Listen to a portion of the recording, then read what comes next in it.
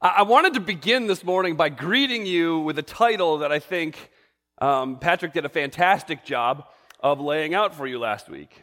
And I've got two options. I could start by greeting you as, "Good morning, spiritual narcissists." But I thought I'd go with a different one. "Good morning, citizens of heaven." That's a daunting title, isn't it? How you doing, citizens of heaven? And that's what Paul is working towards right now in the book of Philippians. He's getting to the place where he's like, I'm gonna lay it out for you. Man, we're going to be filled with joy, and we're going to rejoice over what the reality of that journey we have been on, the reality that we didn't have peace with God, and we couldn't get it on our own. And yet, through Jesus Christ, we do have peace and a relationship with the Creator of the universe. And as sweet as it is right now, it is going to get a whole lot better in the future. We rejoice in that, and we're filled full with joy because of that. And as a result of that joy, Paul says, "Church, I want you to live in light of that joy. Church, I want you to live with your true identity in mind, that you are citizens of heaven." So what does a citizen of heaven live like? What does it look like? Let me start by telling you a little story about what it doesn't look like. In Mark chapter 10, we find the story of James and John, two of the disciples, coming to Jesus, and they're like, "Jesus," and Jesus says to them, what can I do for you?" "Well, we'd like, when you come into your kingdom, we would like the privilege of being able to sit on your left hand and on your right hand." And Jesus says, "You sure about that? I don't think you know what you're asking, and that's not mine to grant anyway." You continue reading the passage, and what you find is the other 10 disciples didn't know. James and John were going to ask that question, and it says they get ticked. Like, "Hey, we wanted those seats." It's like, I don't know about you parents, you walk out to your car, shotgun. I mean, we've had battles in our backyard, and the car's on the other side of the fence, and there's children bleeding and screaming because they want to sit in the front seat. And basically, what James and John were trying to do is call a spiritual shotgun. And Jesus said, "Nope, that's not mine to give you." That's not living like a citizen of heaven. That's living like your spiritual ambition. It's about your personal ambition. It's about raising yourself up and making your name bigger than everybody else's. And Paul says that is not that is not living like a citizen of heaven. Living like a citizen of heaven looks like this. And he starts for us in chapter 2, verse 1.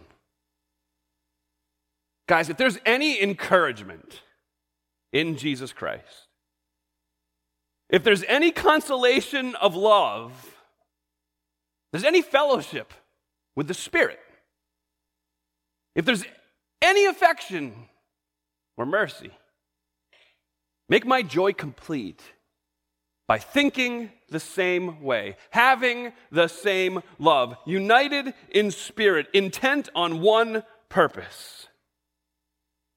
Do nothing from selfish ambition or conceit, but in humility consider others as more important than yourselves.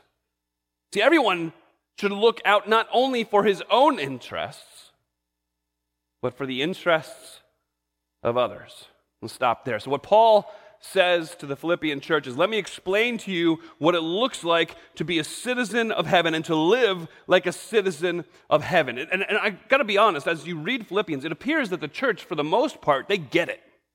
But what Paul has basically identified is there's some seeds that have been planted that if they grow to full fruition, they're going to grow into this beast that's going to affect the ability of the Philippian church to live accurately as citizens of heaven and to reflect the light of the gospel well to those around them. And so he says, let's dig those seeds out now before they start to grow.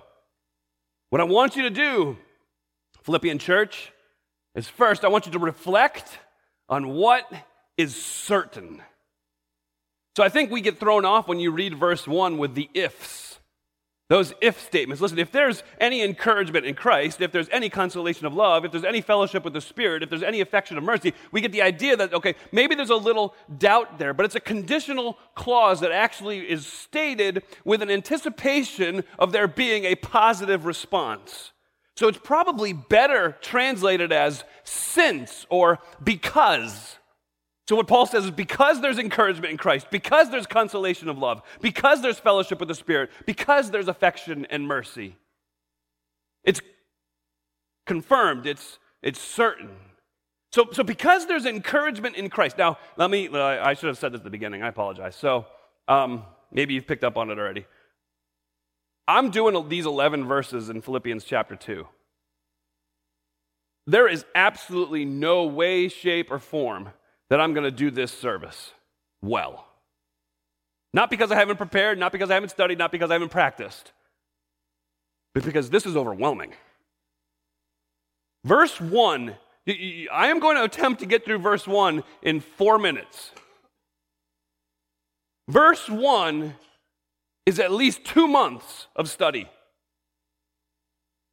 If there's any encouragement in Christ, stop. You got a few things you could say about that?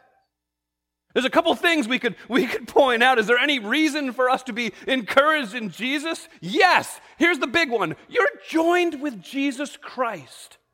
You are in Him. Paul talks about that. It's not I who live, but Jesus lives in me. God, right now, residing in you, united with you by faith. God Himself. Wrap your head around that one. Figure that out, and then let me know you got it figured out so I can laugh at you.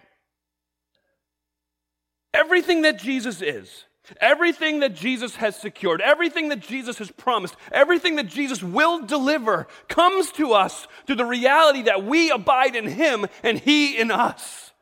Any encouragement in that at all? Any at all? Going once.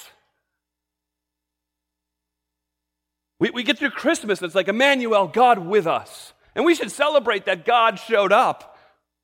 But this is more than God just with us. This is God in us. So because of that encouragement, because the consolation of love, that consolation, that words mean the comfort of a trembling heart. Who's your greater comforter in life? Who's your greatest comforter in life? Is it your wife? Is it your husband? Is it a friend? Is it a coworker? Is it an old teacher? Well, let me tell you about the greater comforter. There is no greater love that has ever been witnessed than this. When a man lays down his life for his friends. And Jesus Christ laid down His life for you. And in love, He took it back up again so we could live forever in the comfort of His love.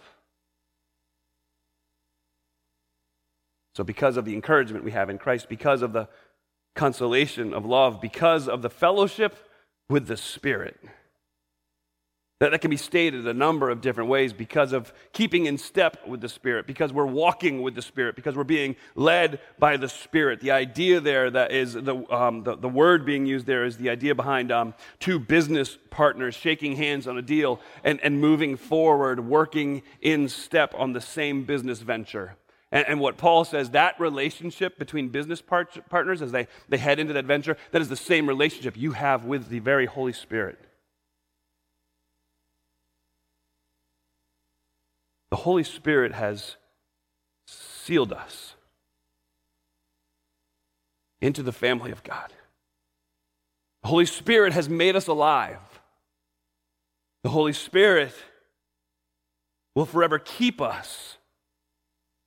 But that's not it. I am guilty of this. Many are guilty of this. I think many here are guilty of this. I think we hear the great promise of the gospel, and we think that it culminates on the forgiveness of sin. The great promise of the gospel is so much more than that. The great promise of the gospel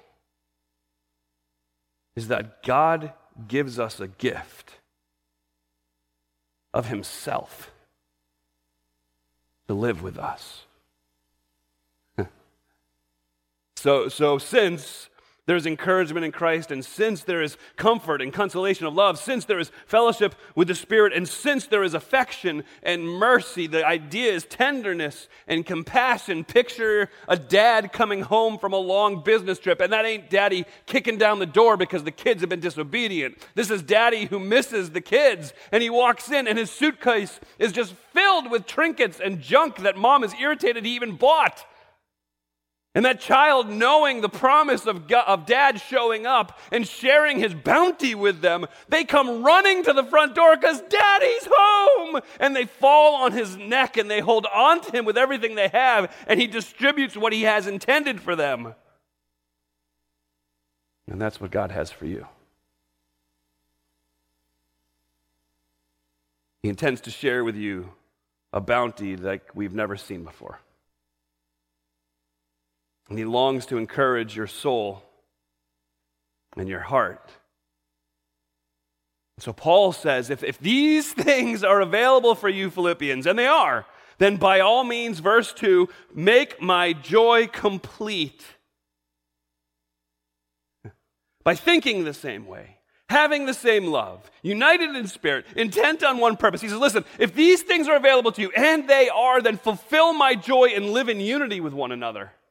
But again, carry that daddy illustration again. When he says, make my joy complete, it's the same thing as moms and dads as your children grow older and begin to make choices on their own, and they're making choices that please you and glorify God. There's nothing sweeter.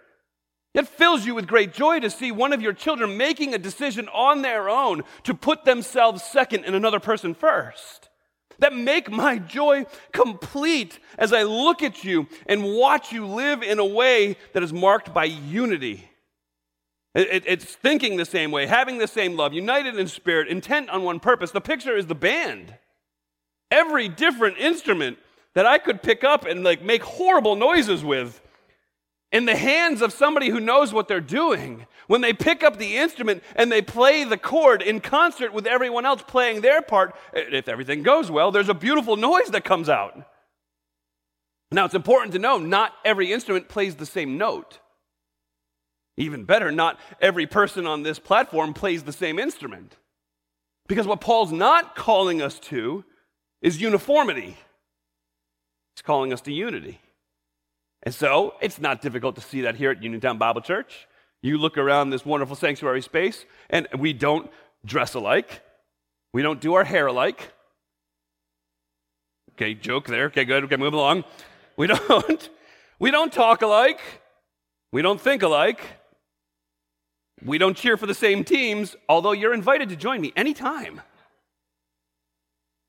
But to do all those things within a church, to make us completely uniform, there's a way that works. That doesn't come from within. It doesn't come from the Spirit's working in our heart. That comes from an outside authority who's trying to press a mold upon you. That's not healthy. That's not biblical. Instead of greater picture of what it is that God is doing in His church, and I love this picture in Ephesians. 2 maybe. I can't remember exactly where it is in Ephesians. And there's some guys laughing at me right now because I should know. But there's a picture of the manifold beauty of the church. That manifold wisdom of God is displayed through the beauty of the church. And the idea of manifold wisdom is, it's like a diamond. You look at every corner of it, every facet of it, and you can see the way the light reflects through it, and it just looks different from every angle. And what Paul's saying to the church is, listen, when you look at the church, what you see is this multicolored, just massively different, but beautiful in every vein picture. And it pictures God's incredible wisdom, because outside of God, a group like this makes no sense. Honestly, we have nothing. I mean, we have a few things in common, like sort of where we live. Kind of, but even for Uniontown, that's not necessarily true. A couple other things in common, but in reality, there's only one thing we truly hold in common, and that's Christ. And what he's saying here is let's live in unity, not uniformity. Let's live in unity, and we do that by not allowing our disagreements to become the things that we focus on. Man, we have disagreements. I had a Bible study yesterday morning, and it was awesome. And in that room, there are people who are talking about different versions of theology, and many of us within that room hold different ideas and understandings of how God works. That's okay. That's okay. We don't let that disagreement become the forefront of everything we do. We let that disagreement become an opportunity for us to make fun of each other. Amen? Amen. That's what we do. To allow the disagreement to rise up to become something of first importance is the work of the devil. Because what he wants us to do is to focus and chase after all these other little rabbits, and he wants us to make a mountain out of the molehill. He wants our focus to be placed on something other than what matters most. And Paul says, no.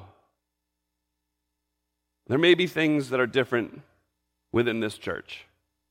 There may be things that are different between you and another member of this church. So what? Oh, I'm sorry. I'll use the Apostle Paul's version. Care not for it. Something that my wife and I have worked really hard at trying to remind each other of in parenting.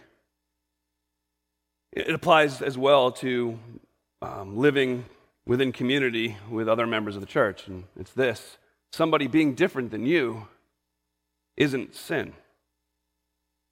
Being different than God, that's a problem. Being different than you isn't wrong. So when you find somebody who is different than you, what are you to do? What are you going to do? Are you going to avoid them? Are you going to take advantage of the new chair arrangement and switch seats? Are you going to park in the back because you know they park in the front? Will you simply move to a different church? Paul says, no, I want you to live in unity with them. That's hard. How do we do that? I'm glad you asked. Verse 3, he says, don't do anything out of selfish ambition. Do nothing out of conceit, but in humility, consider others as more important than yourselves. Everyone should look out not only for his own interests, but for the interests of others. See, Paul says that he understands that the obstacle to unity isn't a difference of opinion. The greatest obstacle to unity is self-centeredness. So he says, get rid of selfishness. Stop seeking things for yourself. Stop that self-promoting spirit. Stop grasping for the accolades and ignoring the needs of other people around you. Get rid of conceit. Conceit is that empty glory. I think the King James uses the phrase vain glory. Get rid of that empty glory, the bragging for no reason. Get rid of the view of other people that they're less important than you. Instead, do the mathematical equation. That's what consider others more important than you. That's a mathematical equation. And he says, instead, what I want you to do is add them up and subtract yourself down. Look out for the interests of other people. That's real humility, is to help other people get ahead. Be humble in your dealings with each other. One of the things I want to make sure I deal with before I move on here, it says, we have a false understanding of humility at times. We think humility is this claim of lowliness. It's the, no, please, no, not me. I'm just a nobody trying to tell everybody about somebody who loves everybody. Just, that's all. Please, not me, no, please, no. Stop it. We love you, but you're a goof. Right? That's not. What humility is not this false claim of lowliness. Humility is admitting that there is equal gifting, equal talents, equal ability, equal position, equal authority even, but being willing to let all of those things go to serve other people. So it's not this false presentation of, woe is me, I'm just a little old person. That's just a little old person. No offense, that's not what I meant. I meant little old me. I already know who's going to come after me after the service on that one. Stop laughing, Bill. It's not that, just set myself into the background. It's not that. It's understanding, no, God has given you gifts. God has given you talents. He's given you ability. He's given you responsibility that he hasn't given to other people. But he's given you those things not for you. He's given you those things for them. and you those things for them, and you those things for them, and I don't want to leave anybody out. That's why God's given you those things. That's humility. And Paul says that's the way we need to live within the body of Christ. That's how we live as citizens of heaven. It's denying the greatest idol of our lives, us, and adding up the numbers in the favor of other people so that we could serve them. Why? Why in the world would we do that? Well, because honestly, it's the right thing to do. And secondly, verse 5, we're commanded to do it. It's that little kid thing. But Dad, why? Because I told you so. And so verse 5, we're told so. Adopt the same attitude as that of Jesus Christ. Let's continue reading. Verse 6, who? Existing in the form of God, did not consider equality with God as something to be exploited. Instead, he emptied himself by assuming the form of a servant, taking on the likeness of humanity. And when he had come as a man, he humbled himself by becoming obedient to the point of death, even to death on a cross. Why do this? Because we're commanded to adopt the same attitude that Jesus Christ had. We're commanded to look like him.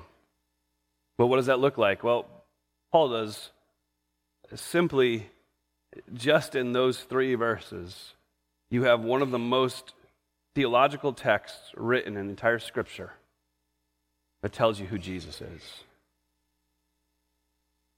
And I'm going to barely brush the surface.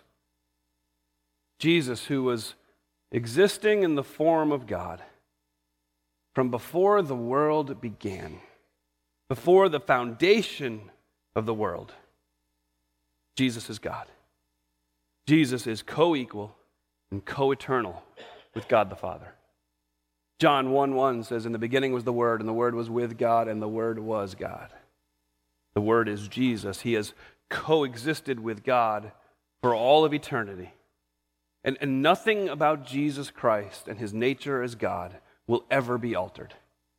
He is, he was, and he'll ever be the existent, the pre-existent, and the ever-existent God.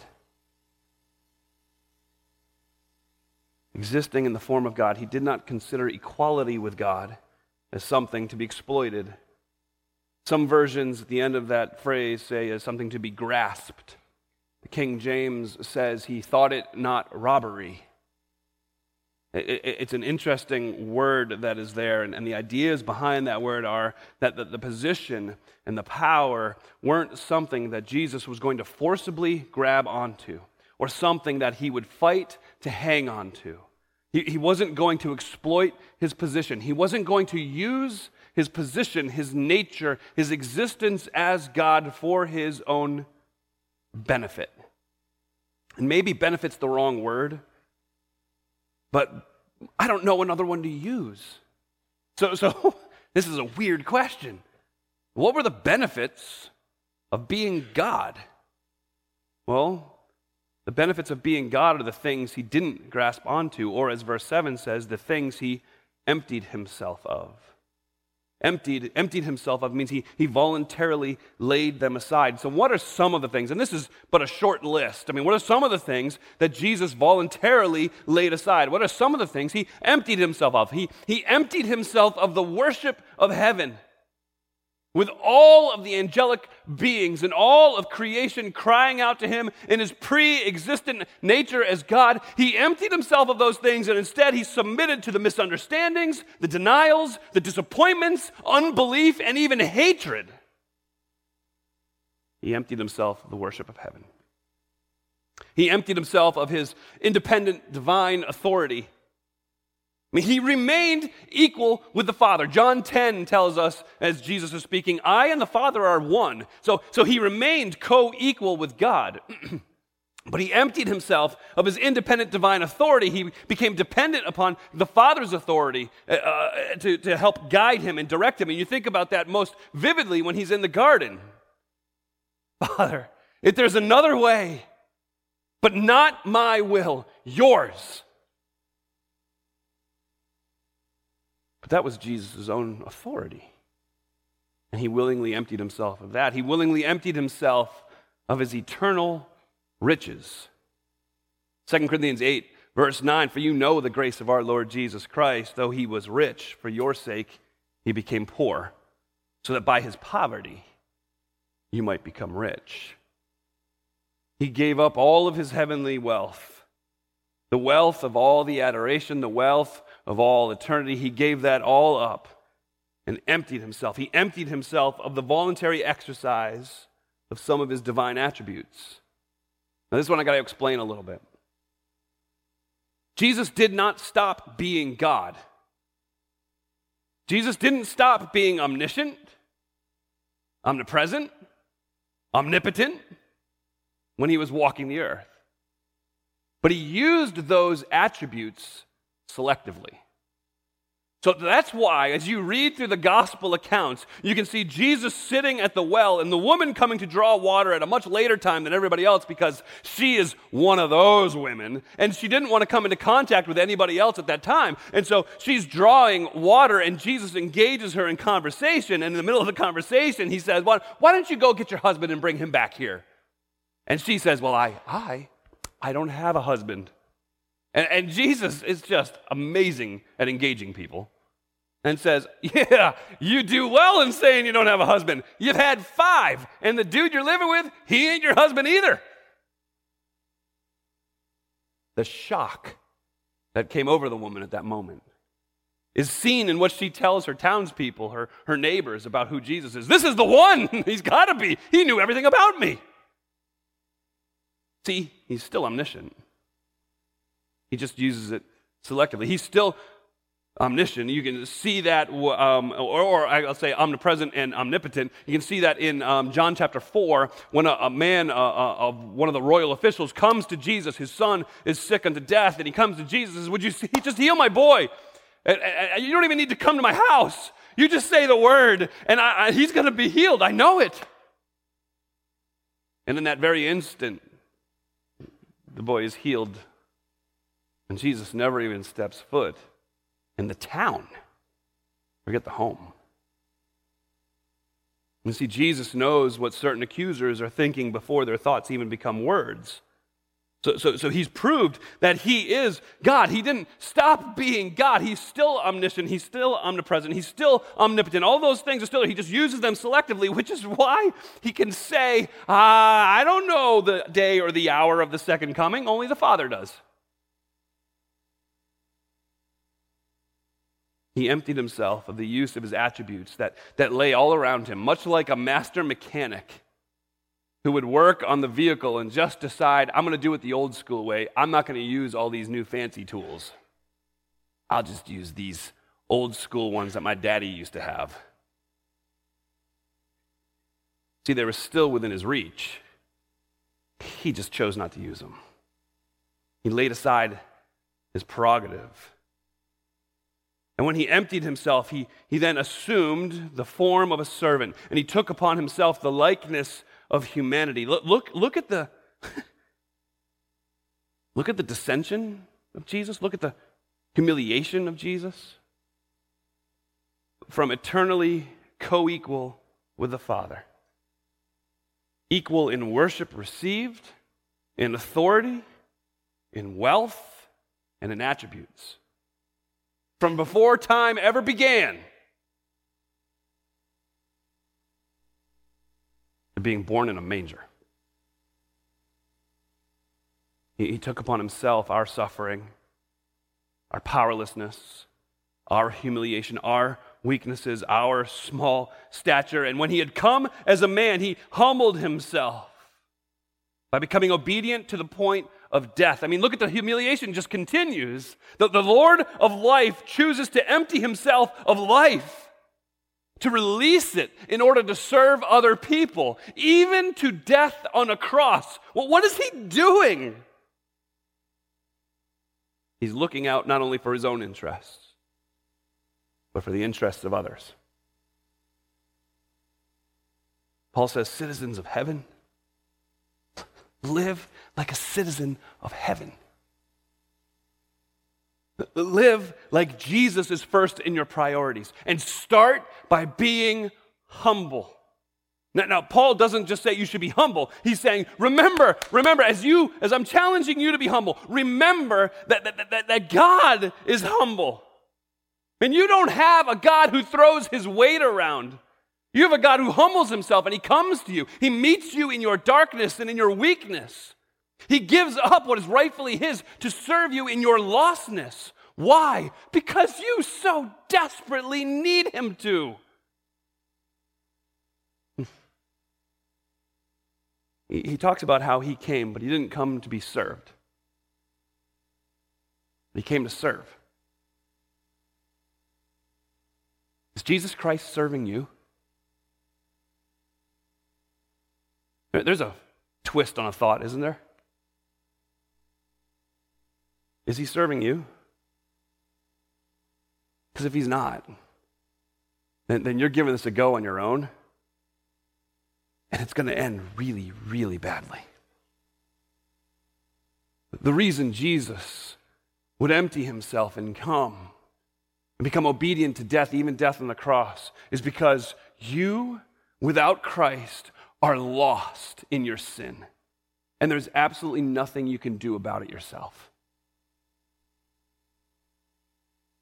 But in Jesus, who came and lived the life that you and I could never live, a life of perfection, a life of total fulfillment of the Old Testament law, and then died in the place that you and I should have died. And took the nails that should have driven through your wrists and your feet. Wore the crown that should have been placed on your head. And breathed a last gasp of air that should have been your last gasp of air. And he did that not just so that you could feel special. He did that because a demonstration of his deity is grace, mercy, and love. So he took the wrath for our sin. He bore the wrath for our sin on that cross. He suffered the curse of the law, which Romans 6 tells us is death itself, so that any who would trust him would have their sins covered by his blood. Is he serving you? So we come to a place right now, it's okay. We come to a place right now. At this moment, 10:02 a.m., February 10th, 2019, you are being asked if Jesus is serving you. And the next question is this: what are you going to do with Jesus? See, someday, you're going to stand in his presence. And if you don't humbly admit that you're a sinner and that you need a Savior, and that Jesus Christ is that Savior who died in your place, then friend, when you see him face to face, it is not going to be marked by a celebration. What are you going to do with Jesus? Jesus left all of heaven behind so he could serve us. And so Paul says, listen, if Jesus was humble, then by all means, you should be humble. But what I love about Paul is it doesn't stop there. It doesn't stop with simply Jesus being our great example. Paul does what Paul does. He always does this. And actually, for a preacher, it's great and horrible all at the same time, because it gives you so much more that you have to jump into. And so I can't neglect this. Paul takes this logical argument. Philippians, I want you to live like citizens of heaven. And what that looks like is being marked by unity. And the way you live in unity is you be humble with one another. Now look at Jesus. Look how humble he was. Pattern your life after Jesus. That's what a citizen of heaven looks like. And then that logical argument, that logical explanation, he gets completely lost. I mean, I do chase rabbit trails. Patrick said he wouldn't last week. He's a liar. Paul, every time he opens his mouth about the great news of salvation in Jesus, seems to chase a rabbit trail. So hear his rabbit trail. And let me go back to verse 5 so that you can hear it developing and where it goes. Adopt the same attitude as that of Christ Jesus, who, existing in the form of God, did not consider equality with God as something to be exploited. Instead, he emptied himself by assuming the form of a servant, taking on the likeness of humanity, and when he had come as a man, he humbled himself by becoming obedient to the point of death, even the death on the cross. For this reason, God has highly exalted him and given him a name that is above every name, so that at the name of Jesus every knee will bow in heaven and on earth and under the earth, and every tongue will confess that Jesus Christ is Lord, to the glory of God the Father. Maybe I read a little something into it. Maybe you walk through that. It doesn't stop there. His theology becomes doxology. The theology doesn't terminate on wisdom. It brings him to a place that explodes into worship. He says, you consider what Jesus Christ did for us. Because of what he did, God has highly exalted him and given him a name that is above every other name. Well, what's that name? There's a lot of discussion out there. What's that name? Is that Yahweh? Is that what's tattooed on his leg when he comes in Revelation? Is it just the name Jesus? Well, he doesn't say here. He says in a minute, I believe, but he doesn't say here. It's coming, so just bear with me. He says, so God has exalted him so that at the name of Jesus, every knee will bow and every tongue will confess. You've got both physical and verbal acclamation of who Jesus is. And then he throws out this phrase that has confused a ton of people. I'm going to super simplify it for you. He says, all of these people will bow and will confess. They're in heaven, they're on earth, and they're under the earth. Okay, you want the super simple version? Tell me where somebody else might possibly exist. It's called an inclusio. An inclusio, think about parenthesis, think about the brackets, and he says, bam, bam. Can you think of anything else that possibly exists? No. So what that means, and at this moment, there's going to be a time when angels and demons, glorified saints, rebels, redeemed, people who are already cast into hell are going to bow their knee and confess that Jesus Christ is Lord. Not just victory, it's not just triumph. This is the crowning moment of all of history, when all of creation will acknowledge what we seek to confess in our times together here on Sunday, as we sing, as we preach, as we give, as we pray, that Jesus is master, that he's the ruler, that he's Lord. A gaze at Jesus will not just give you a good example. It will give you a heart that longs to worship. Try to comprehend, as Paul did in Philippians 2, the route that Jesus took from glory before the world began to humiliation as a baby born in a manger.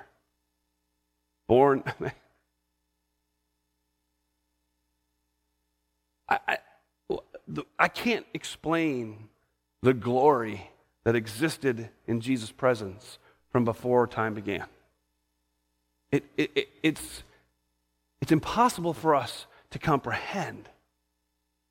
And he goes from that,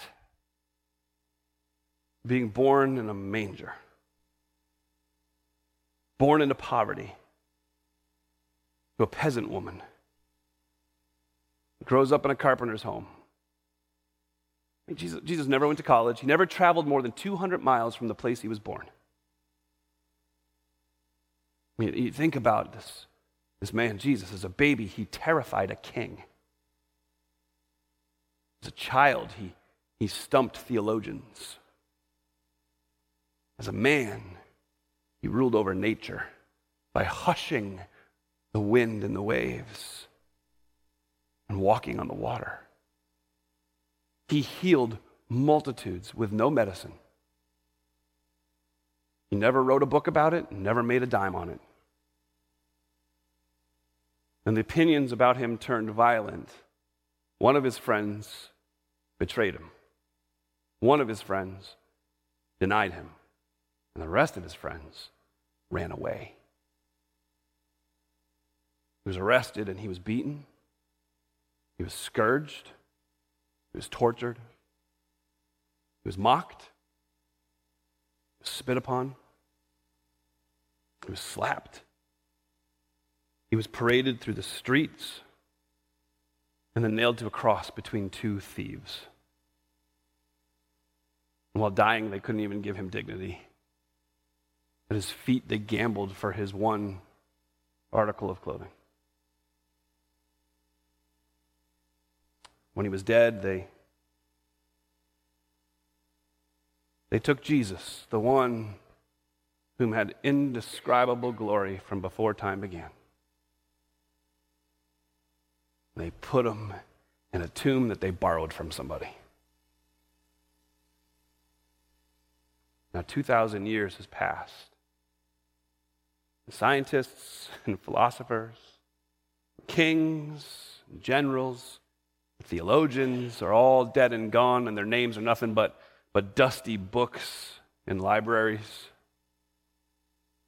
But the name of Jesus abounds more and more because his story didn't end with a borrowed tomb. In fact, his story still hasn't ended yet. His enemies couldn't destroy him. The grave couldn't hold him. Death couldn't defeat him. Sin didn't stand a chance against him. His humiliation was a permanent thing. A brief moment for him that's resulted in eternity for those of us who are in him. And so now Jesus stands in the throne room of God, proclaimed of God, acknowledged by angels, adored by saints, and feared by demons. Because he is the Messiah, he is the King of Kings, he is the Lord of Lords, he is the Savior of the world. And people all over the world this morning, Jakarta, New Delhi, Rio de Janeiro, Toronto, Brussels, Frankfurt, Havana, Santo Domingo, Union Bridge, are worshiping him. And that pales in comparison to what will happen on that great day when every knee bows and every tongue confesses to the great name of Jesus Christ. He alone is Lord. So may our hearts sing his praise, and may God hurry the day when every knee bows and every tongue confesses. Let's pray together.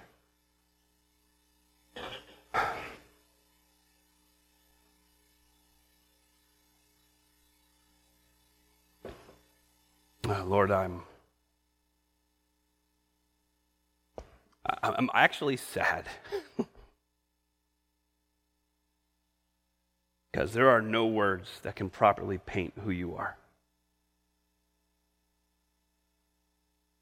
There's no words of any man, any preacher, past or present. No words, and understand how I say this, Lord, no words even in Scripture really paints the magnitude, or even the horror, God of heaven stripping himself of the rights and attributes of his glory, coming to earth in poverty to be the Savior of humanity. Lord, I pray that in some small way this morning, that your Spirit would crack our hearts open. And that, Father, each of us would leave here seeing, knowing, and understanding what it is that Christ did for us just a little better. For it's in his great name I pray. Amen.